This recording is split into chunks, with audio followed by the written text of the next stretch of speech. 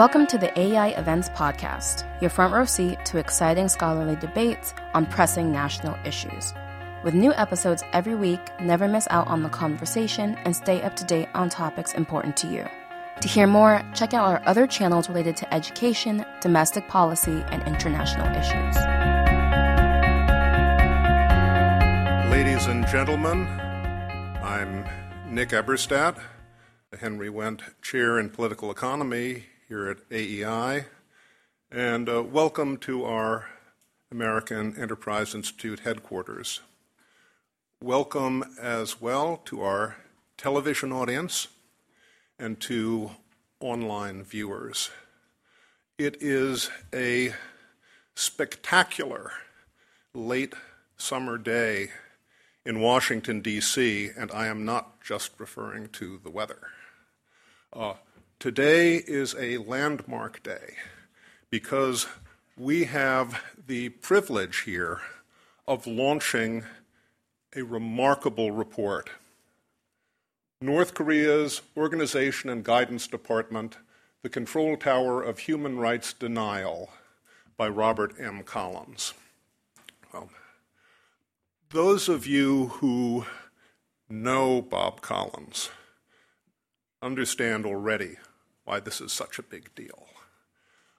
Those of you who don't yet know him are going to be in for a real treat. In East Asia, there is this convention of designating certain accomplished men and women as living treasures. If we had that in America for people following North Korea, Bob would be the number one living treasure, because there is no one in the United States, or I would dare say, no one outside of the borders of the world's largest open-air prison camp, who understands decision-making and political control as well as Robert M. Collins. We have a lot of people in this town who have opinions on North Korea. Not all of them deserve to have opinions on North Korea, however. And if you were going to do a quick test on pundits about whether they should be listened to in explaining how North Korea works, the shibboleth would be to ask them about the Organization and Guidance Department. If they don't know what that is, you might want to move on to the next pundit. This book has been produced by a remarkable little organization called the U.S. Committee for Human Rights in North Korea. I'm honored to be associated with this. We have some of the board members for HRNK here as well. We also have the extraordinary honor of attendance by Mr. Chi Sung-ho. You may recall him from the President's 2018 State of the Union address. He's one of the great champions of freedom for the oppressed population of North Korea. You will be hearing from him in due course. However, before we get to the main event, I'd like to introduce the executive director of HRNK, Mr. Greg Scarlatu, responsible for this report and the good work that HRNK does. Greg, please come up. Nick, thank you very much for the very kind introduction. I would like to thank you and AEI for graciously hosting this event.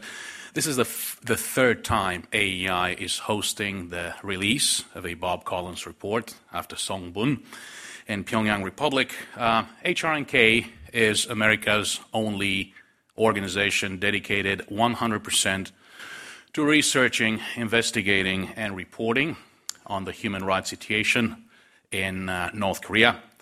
I'm delighted that our board co-chair emeritus, Roberta Cohen, is with us today. Also, three of our board members are sitting on the panel. Of course, Nick Eberstadt will moderate the panel today, and also David Maxwell. Very happy to see him here today.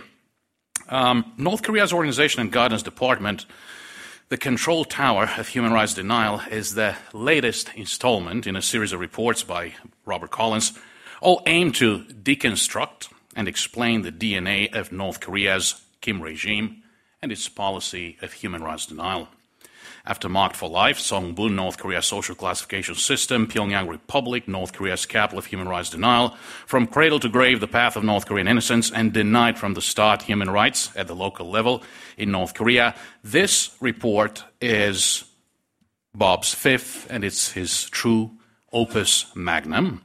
This report gives a full measure of the depth and breadth of the author's knowledge and analysis, acquired over many decades spent as a North Korea expert, strategist, and human rights scholar.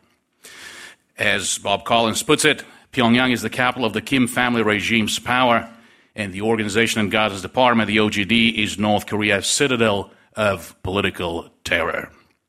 In order to understand and address North Korea's human rights violations now and in the future, one must understand what Robert Collins describes as the Pyongyang OGD nexus of human rights denial. We're often told you human rights organizations should deal with North Korea as is, not as you would like it to be. Well, this is it, North Korea as is. And Bob Collins explains how the regime functions. Bob Collins explains the regime dynamics. It is a very important mission for me today to acknowledge those who have contributed to this terrific report. Of course, the full credit goes to the author. We've also had a wonderful board review subcommittee: Roberta Cohen, John Dupre, Nick Eberstadt, David Maxwell, Professor Jerome Cohen of New York University, all of them board members. Rosa Park worked on the design, editing, and layout of the report. Raymond Ha, currently at Stanford on the West Coast, is our editorial consultant. Amanda Mortwedo, HRNK human rights attorney, is the one who authored the executive summary. And of course, our wonderful interns, Michelle Helen Reyes, who designed all the charts and tables. Dabin Song, Michelle Beltran assisted with the design of the cover. Most importantly, full credit must go to the Collins family, especially Mrs. Kim Chung-soo Collins. They have been so extraordinarily supportive of Bob and his work. I have the privilege of knowing that a very special guest has joined us today. Lieutenant General Raymond Ayers, United States Marine Corps, has been a dear, close friend of Bob's for almost a quarter century now. Lieutenant General Ayers and Mrs. Ayers drove all the way from New York City to attend today's event. Lieutenant General Ayers would be extraordinarily honored if you accepted to give some brief remarks before we proceed with Bob's presentation. Thank you, sir. First, I'd like to thank HRNK and AEI for hosting the event and for inviting me to say a few words. When I learned that I was going to be assigned as the CJ-5 in Korea, the first thing I did was call my friend Major General Ray Smith, who had previously held that position, and I asked him what I needed to know. His answer was simple: listen to Bob Collins. When I got to Korea, I took Bob out of the staff job he was in and made him my advisor, my right-hand man. That was more than 2 decades ago, and it turned out that not only did I get the benefit of Bob's forward-thinking insights on North Korea, I also got the services of another exceptionally capable co-thinker of his, Dave Maxwell. Dave really belonged to the CJ-3, but Bob and I considered him part of our team, so we basically just stole him for 2 years. And that was to everyone's advantage, believe me. Their work on, let's just call it, instability contingencies in North Korea was light years ahead of the rest of the U.S. government. A plan like 5029 had never been written before, and to my knowledge, has not been duplicated in any part of the world since then under U.S. auspices. Bob's work on this OGD report is another example of that groundbreaking thinking. It's also the result of Bob's total fluence in Korean, especially North Korean dialects, his detailed research of primary resource material, and his personal interviews with North Korean defectors, certainly more interviews than any other American has conducted. The OGD report will undoubtedly contribute to our government's understanding of how decision-making within the Kim regime is channeled and controlled by the regime's dictatorial ruler. The report demonstrates exactly who controls and implements North Korean human rights denial policies and practices. This insight is almost as important, in my opinion, as the instability work of more than 20 years ago. I know Bob will have more reports coming out through HRNK, and I look forward to learning from those as well. So in conclusion, I have only one piece of advice for all of you. Listen to Bob Collins. We know the extraordinarily important role that deterrence has played in the Korean Peninsula. We know why there is an open and flourishing and free society in the South, and that is precisely because deterrence has worked so far. So thank you and all of your comrades and colleagues for your service. Bob, the floor is yours. Take it away. We're looking forward to this. Well, first of all, thank you to Nick Eberstadt and AEI for hosting this event. Also, thank you very much to the director for HRNK, whose encouragement and patience enabled this product to be produced and led to this event taking place. I'm very, very grateful for that. The subject. The Organization and Guidance Department runs North Korea. Now, not a lot of people know that, whether they are Korean or even North Korean or from any other country, because it's a very secretive organization.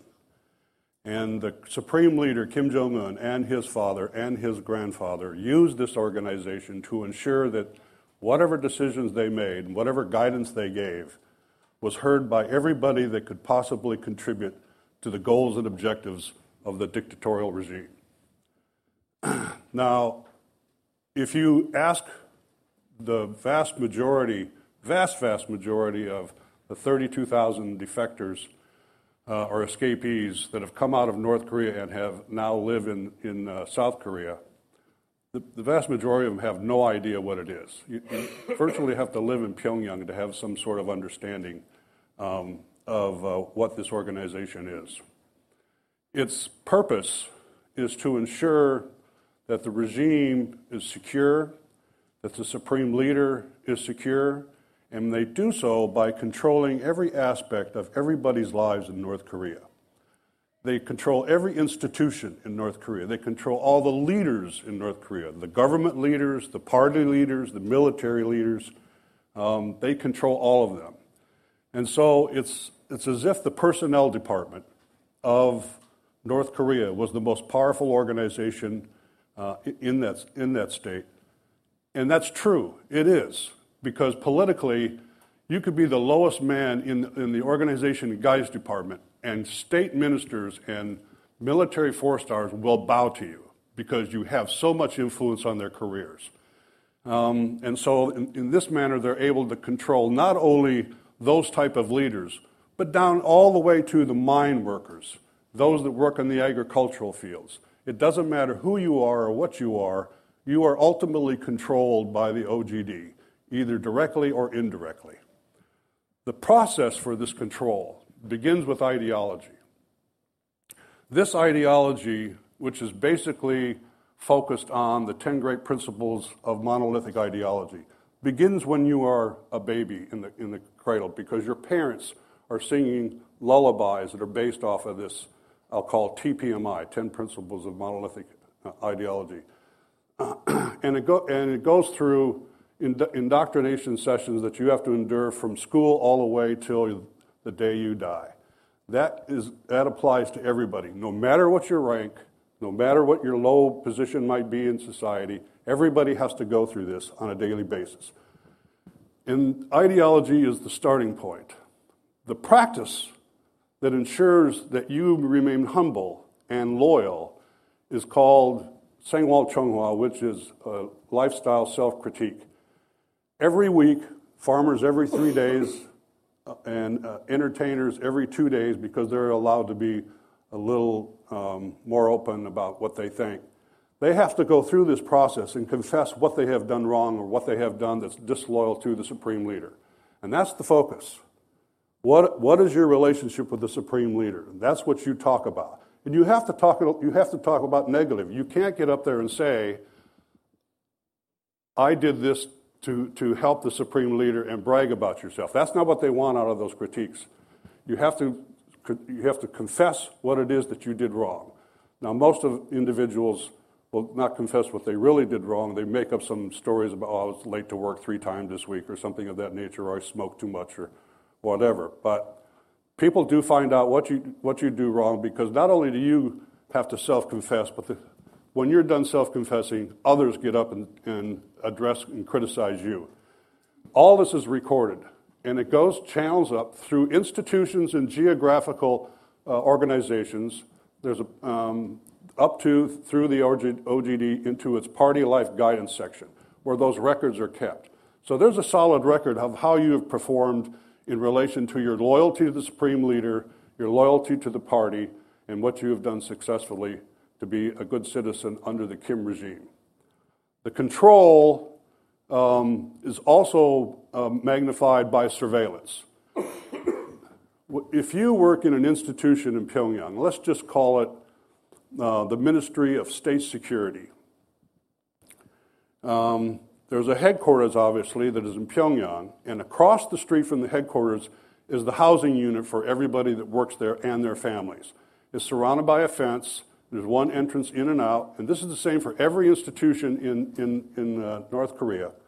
You are assigned to your housing. You have to stay there. So surveillance happens not only by the individual who's at the gate and writes down everything, every time you come in, every time you go out, every time you get a visitor, but it's also organized how telephones are monitored and whatnot. It's much easier that way. And they keep track on you, and the records, they have what is called an Inmin Banjang, or a neighborhood unit chief, who goes around and ensures that you're attending the right things to do and keeps a record of it. And all this ends up into the Party Life Guidance section files. And so of the 25 million people, the only person that is exempt from those files, you can guess it, is the supreme leader. And so that's how they can control everything that happens. Now, I have to say that there is some weak points to the OGD, and this is very important. It is very corrupt. Everybody that got into the OGD did there by a dog-eat-dog attempt to get higher within the process. Of course, you had to have some sort of connection to get there in the first place, usually family members, or you come from a family that was associated with the anti-Japanese partisans during the 30s and early 40s, or your father did well in the Korean War. The process is all about those connections. But once you get into the OGD, you know you have made it, but you have to work really hard in controlling others.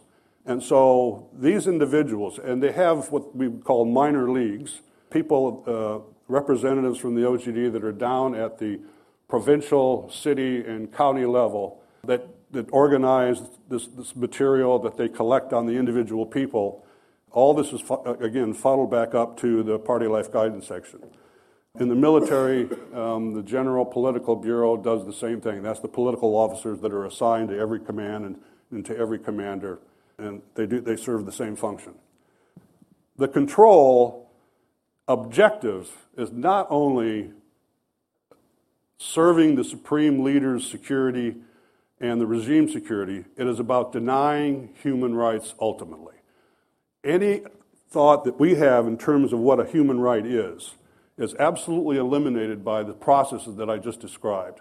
The surveillance aims at that, the ideology aims at that, the saying, well, self-critique is aimed at that. All of that is designed to ensure that you can't observe any particular right as we understand it in the West. It's all about just the loyalty and serving the supreme leader.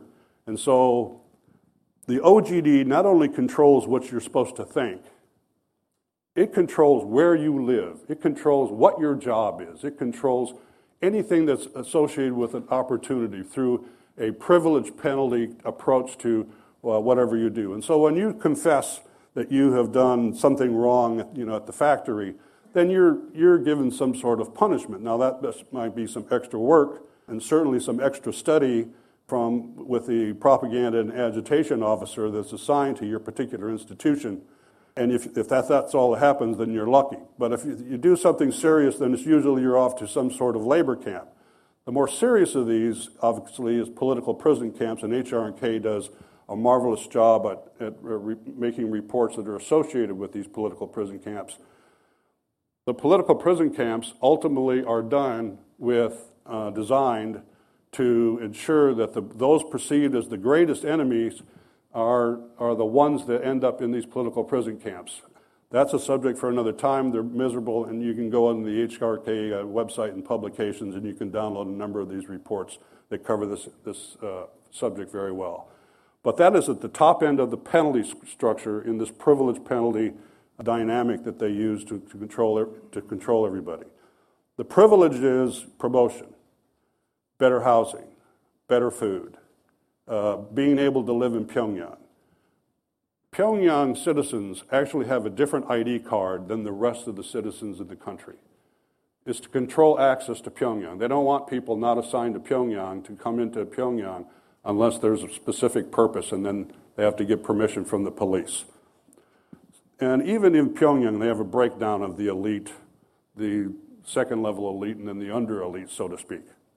But if you're in Pyongyang, you're there for a purpose, and the purposes are all controlled by the policies and practices and strategy of the Organization and Guidance Department. Now, the structure of the Organization and Guidance Department is they have a director.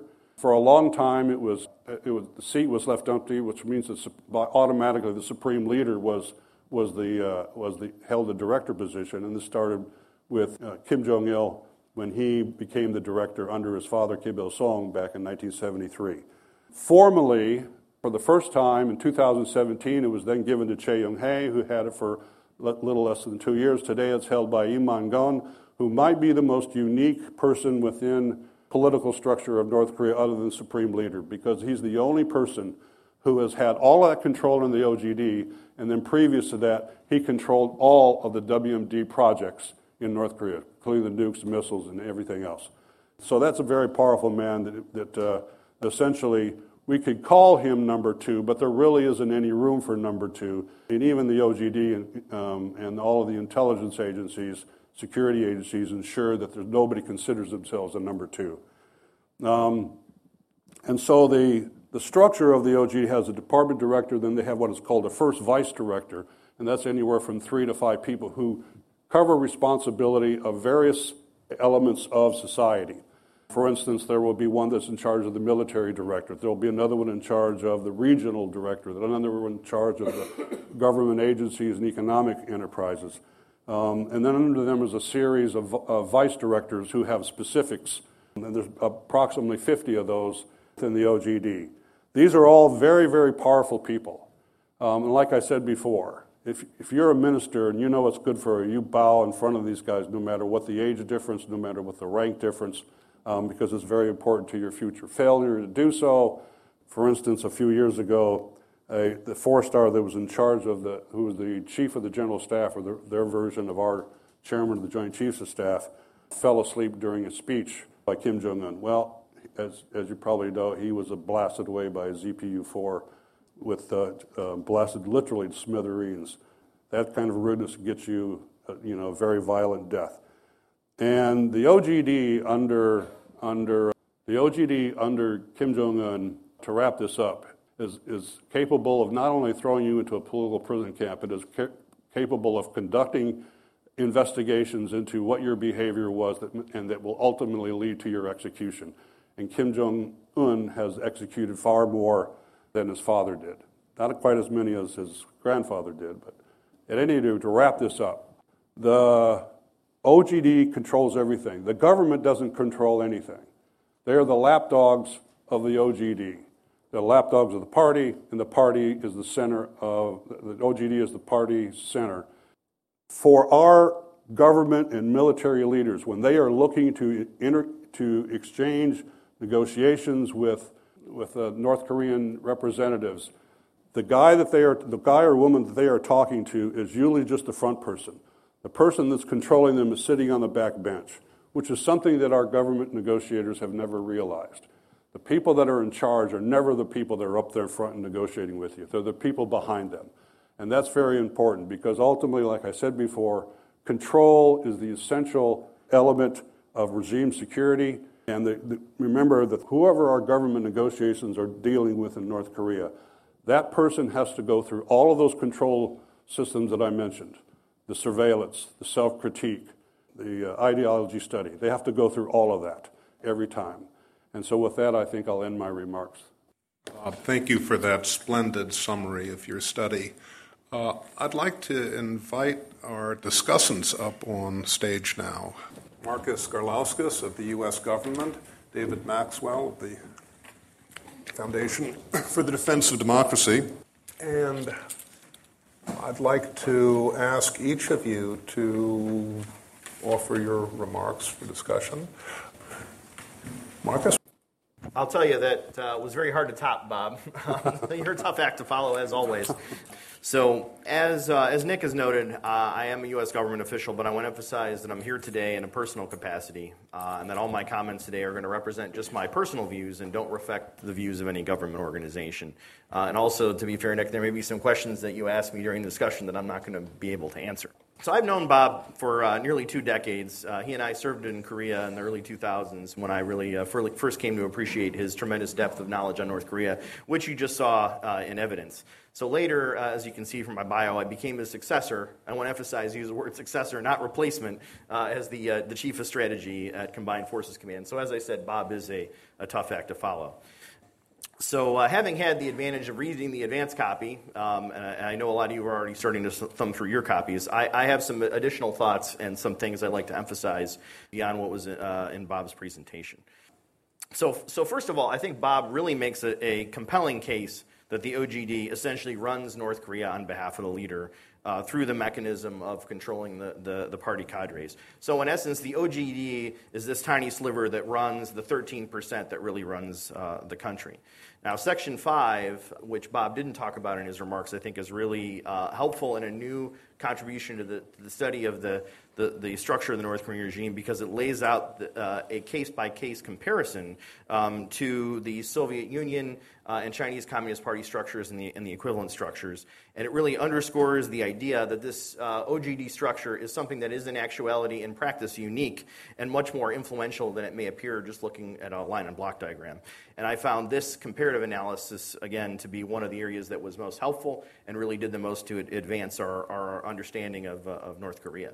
Another thing that really comes across in Bob's account and in his remarks, but I think is worth doubling down on, is the OGD's omnipresence in life in North Korea. As he lays out in sections 9 and 10, the OGD, though it's working from the shadows, really exerts enormous influence at all levels, and I think Bob very effectively lays out the multi-layered approach that the OGD takes that appears designed, to me, not just to ensure that senior leader guidance is carried out throughout North Korea, and not just in Pyongyang, but also that the higher echelons are immediately aware when guidance is not being followed, with, of course, consequences to follow. And so, in addition to those elements that I really recommend that you take a close look at when you read the piece, I want to emphasize 2 other must-read sections. Number 1, Section 8 on the party-military relations, I personally found fascinating, particularly given our history and the history of our special guest here today in dealing with the North Korean threat. I think everyone who's involved in planning, training, or exercising to deal with North Korea needs to read, at the very minimum, Section 8. They should read the whole thing, but at the very minimum, they should read Section 8 on party-military relations. And I think Bob very effectively hammers home that the KPA, the Korean People's Army, is the military arm of the Korean Workers' Party, not of the North Korean state. And then, of course, the key role that the OGD plays in controlling the military. But that having been said, the most interesting part of this report to me, as someone who's been very focused on the future of the Korean Peninsula, was Section 13, the very lucky number you chose for that section, or that an editor chose, the future of the OGD. It's a very brief, but it's a very compelling analysis. Again, I recommend everyone read the whole report, but if I had to recommend to the average reader only one section, it would be this one. Wherever the North Korean regime goes, I think Bob is absolutely right that the OGD will be leading and directing the way. Hence the importance of understanding the OGD to understanding the regime's future and its behavior in crisis or contingencies, as the general alluded to. But I'll add, it included, Bob, to be fair, the only point of disagreement that I think you and I have on this issue, or at least the way it's depicted in your writing, that I feel I've got to raise for the group here. So in Section 13, you say the Kim regime structure and function is anything but flexible. Bob, I respectfully disagree.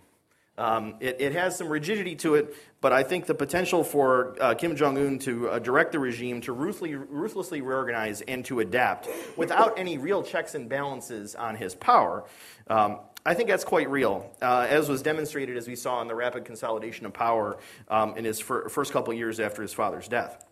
And so you laid this out very effectively, the way that the KWP governing structures and processes adapted under Kim Jong-un. And then, of course, he made this fateful decision to retain and utilize the OGD during a relatively tumultuous period in a very successful way. And so this has given him, I think, a very powerful tool that if he chooses to rapidly reshape and redirect the rest of the KWP, he could do so on very short notice if he wanted to. So again, only one very small, nuanced point of disagreement. An excellent report, and I thank you for this opportunity. Thank you, Nick, and thank you to Greg, the committee, AEI, HRNK, and for the general's remarks. You know, if you only gave me 15 seconds to make my remarks, I'd say two things. First, what General Ayers said, and what did he say? Listen to Bob. And I think that Bob's remarks clearly prove the general's point, and I think that if you haven't read the report, just listening to Bob's remarks, you got a tremendous education, and so I commend the report to you. Let me just give you my summarized views here. You know, obviously we've heard, you know, what the Organization and Guidance Department is. You know, from a military perspective, it is the center of gravity for the regime's monolithic control of all of North Korea.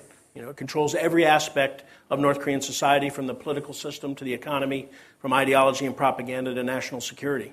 At its most basic level, it is the key instrument of power that denies human rights of the Korean people living in the North in order to ensure the survival of the Kim family regime and that the Kim family regime remains in power.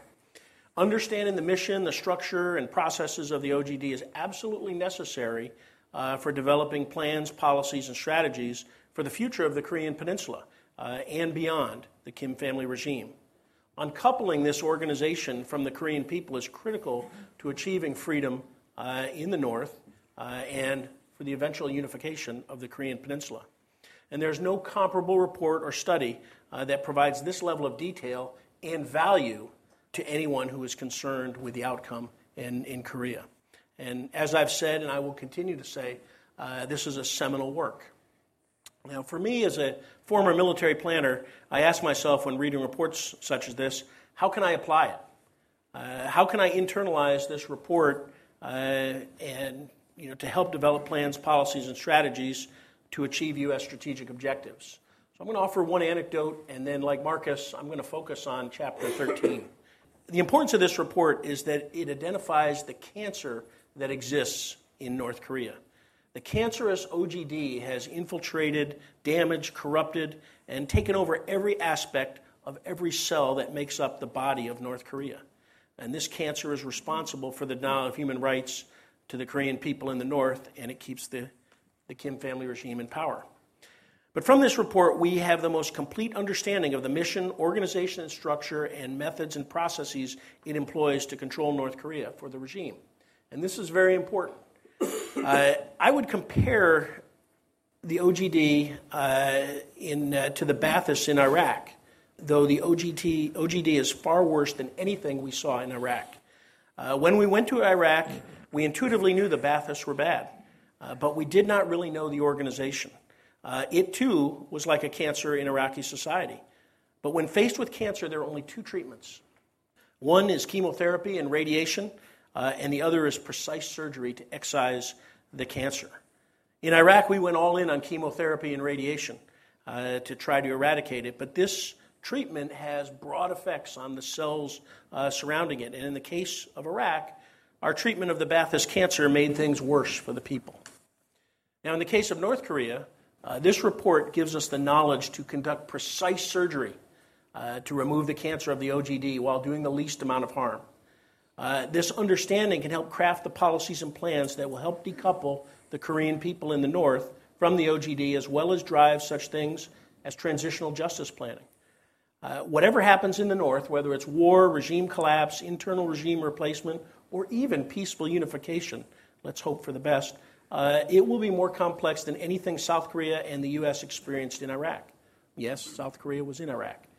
But this report gives the ROK-U.S. alliance a chance to be better prepared to create conditions that can reduce suffering and bring about a transition to a unified peninsula and liberate the oppressed people of the North. Now I want to focus on Chapter 13. No, not the bankruptcy kind. Though if we exert enough unrelenting pressure on the regime, perhaps we can bankrupt it.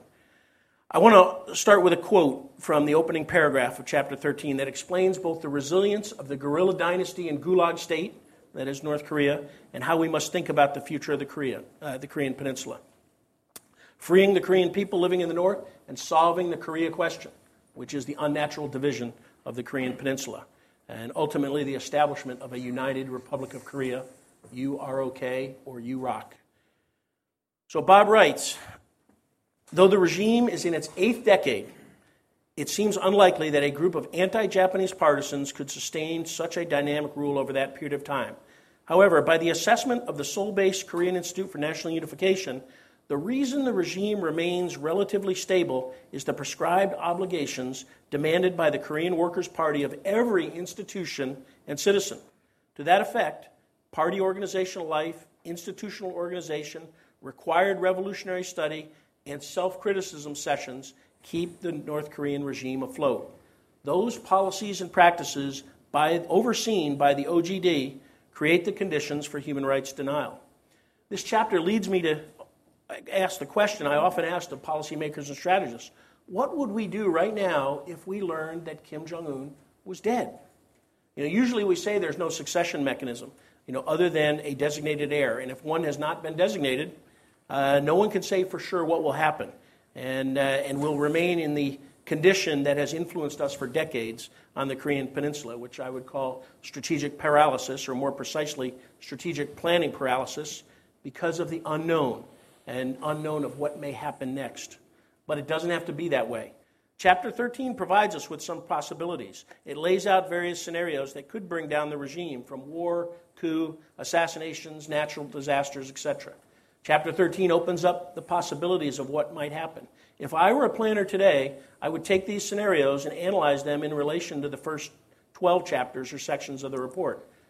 Since I've called the OGD the center of gravity for keeping the Kim family regime in power, it will be necessary to eradicate this cancerous tumor from the Korean people and all institutions that remain in every scenario that might occur in North Korea. Now, this report provides us with the knowledge necessary to move from strategic planning paralysis to anticipatory planning. And nowhere have I seen written any possible succession process. As an example, if I were to take the list of possible successors to Kim, names named in this report, and ask what policies does the South and the ROK-U.S. alliance need to have in place now to address these possible successors?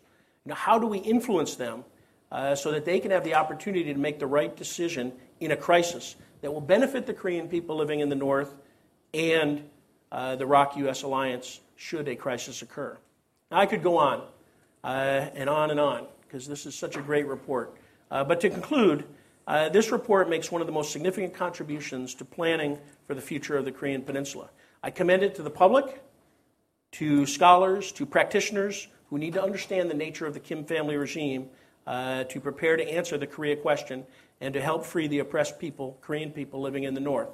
And in the discussion, I would offer and ask a question, and everyone should think about this, but I would ask Bob, what would you like to see planners, policymakers, and strategists do with your seminal work? And actually, I have a second question. What advice do you have for planners, policymakers, and strategists? My answer, of course, is listen to Bob. Thank you. Thank you very much, Dave. Bob, you've got some questions, comments from the discussants. Would you care to respond? Sure. Offer your own comments? Sure. I'd be glad to. Thank you. Marcus, I think you're right. Certainly, if anything is going to be flexible, it's going to have to start in terms of policy and practices even strategy, it's going to have to start with the OGD. Otherwise, there's no mechanism to move institutions to the left or the right with any efficiency whatsoever. As a matter of fact, the OGD would probably first oppose it if they weren't involved. So I think that's a good point. Dave talked about the center of gravity. The term center of gravity is a very distinct planning concept within the government and the military for understanding nations that are regarded as a potential enemy. Because in doing planning, there's always the important concept of contingency, what might happen. So we have to be prepared for what might happen. And in doing so, we have to kind of try to consider what the center of gravity is for that particular country or whatever. So when we're talking about North Korea, as he mentioned, the OGD is the center of gravity in North Korea. It's not something that our government and military grasp very well, but it is absolutely the center. The chief of the general staff of the North Korean military, he cannot wield the military in any way that he particularly wants to. He has political officers on his left shoulder and a military security commander on his right shoulder, and they all ultimately report up through the OGD to the supreme leader. And so that's a method of control. That's why it's the center of gravity. And so in doing so, within the report, it covers how that center of gravity has its tentacles out institutionally, geographically. And the importance of that is within any planning, there are in the government and the military, there are what we call annexes that cover specific areas that our government and military need to be prepared for. And those annexes cover anything, whether it might be intelligence, all the way up to things like civil affairs and psychological operations. There's a whole list of them, not to mention the operations. There is something about the OGD that is highly applicable. And by reading the report, it's not difficult if you have training in this, and Dave and Lieutenant General Ayers have great training in the concept of making plans. Each of these annexes could be improved by taking the concepts that are discussed in this book about how the OGD controls, whether it be civil affairs, how are the people controlled, whether psychological operations, what is the propaganda that the OGD controls through the propaganda and agitation department, how is that effectively used? And so the annex, our government and military annex and our allies would use this information in order to counter the objectives and themes and messages that come out of that particular North Korean side. So there's something in the OGD that is applicable to all of these annexes. And so for our policy planners and military planners, it's important to see, beyond just what is the military order of battle, what are the capabilities, what is their readiness, which is usually the focus of what most planning does. We have to look beyond that in terms of how are those things controlled specifically within the target environment. And so I would say that the policy planners and the military planners, contingency planners, all need to understand how this control within North Korea applies to them. For the future, in order to look through future contingencies, and there are very many of them, as David has described, what would the OGD be doing within those contingencies? An example would be an assassination of the supreme leader. Who's going to take over next to be the supreme leader? I was fortunate enough to be one of the first Americans to do a debriefing of Hwang Jong-yeop, who to date has still been the highest-ranking defector from North Korea. And in his writings, he states that if something happens, the OGD will now, determine who the next person is going to be, and they will bring that person along until they can ultimately control as a supreme leader. The OGD is going to be making that decision. And why? Because if they don't, then they're giving power to some other institution within the state, within the military, and within the party, and then that's just not going to happen. It's like trying to take out the veins of a human body without disturbing the rest of the body. That's just impossible. To go into the other contingencies, it's going to be similar, but you can't remove OGD from the process. Even if there's a war, and everybody thinks that there's a possibility, even it might be small, it might be a little bit bigger, whatever, in terms of our U.S. dealings with North Korea, South Korea dealings with North Korea. Even if there's a war and our forces were engaged with their forces, there are people that are trying to escape, and so those people are going to be controlled into what we call a displaced persons camp. But the OGD is going to be sending, just like they did in the Korean War, they're going to be sending people into those camps to control those people, to control those displaced North Koreans, to resist anything that the Allied forces have to do with them. The OGD has a role for this. They have an expert, political expert, within every institution and every geographical determination. It's important to say this. Even though there are no nuclear scientists in the OGD, there are no missile scientists in the OGD, there are no economic experts in the OGD. The OGD is out there to control those people, not to provide expertise. And that's how they control the decision making. And this is probably the most important part of understanding the effectiveness of the OGD. The guidance comes from the Supreme Leader, we want to do X, i.e. we want to make nuclear weapons.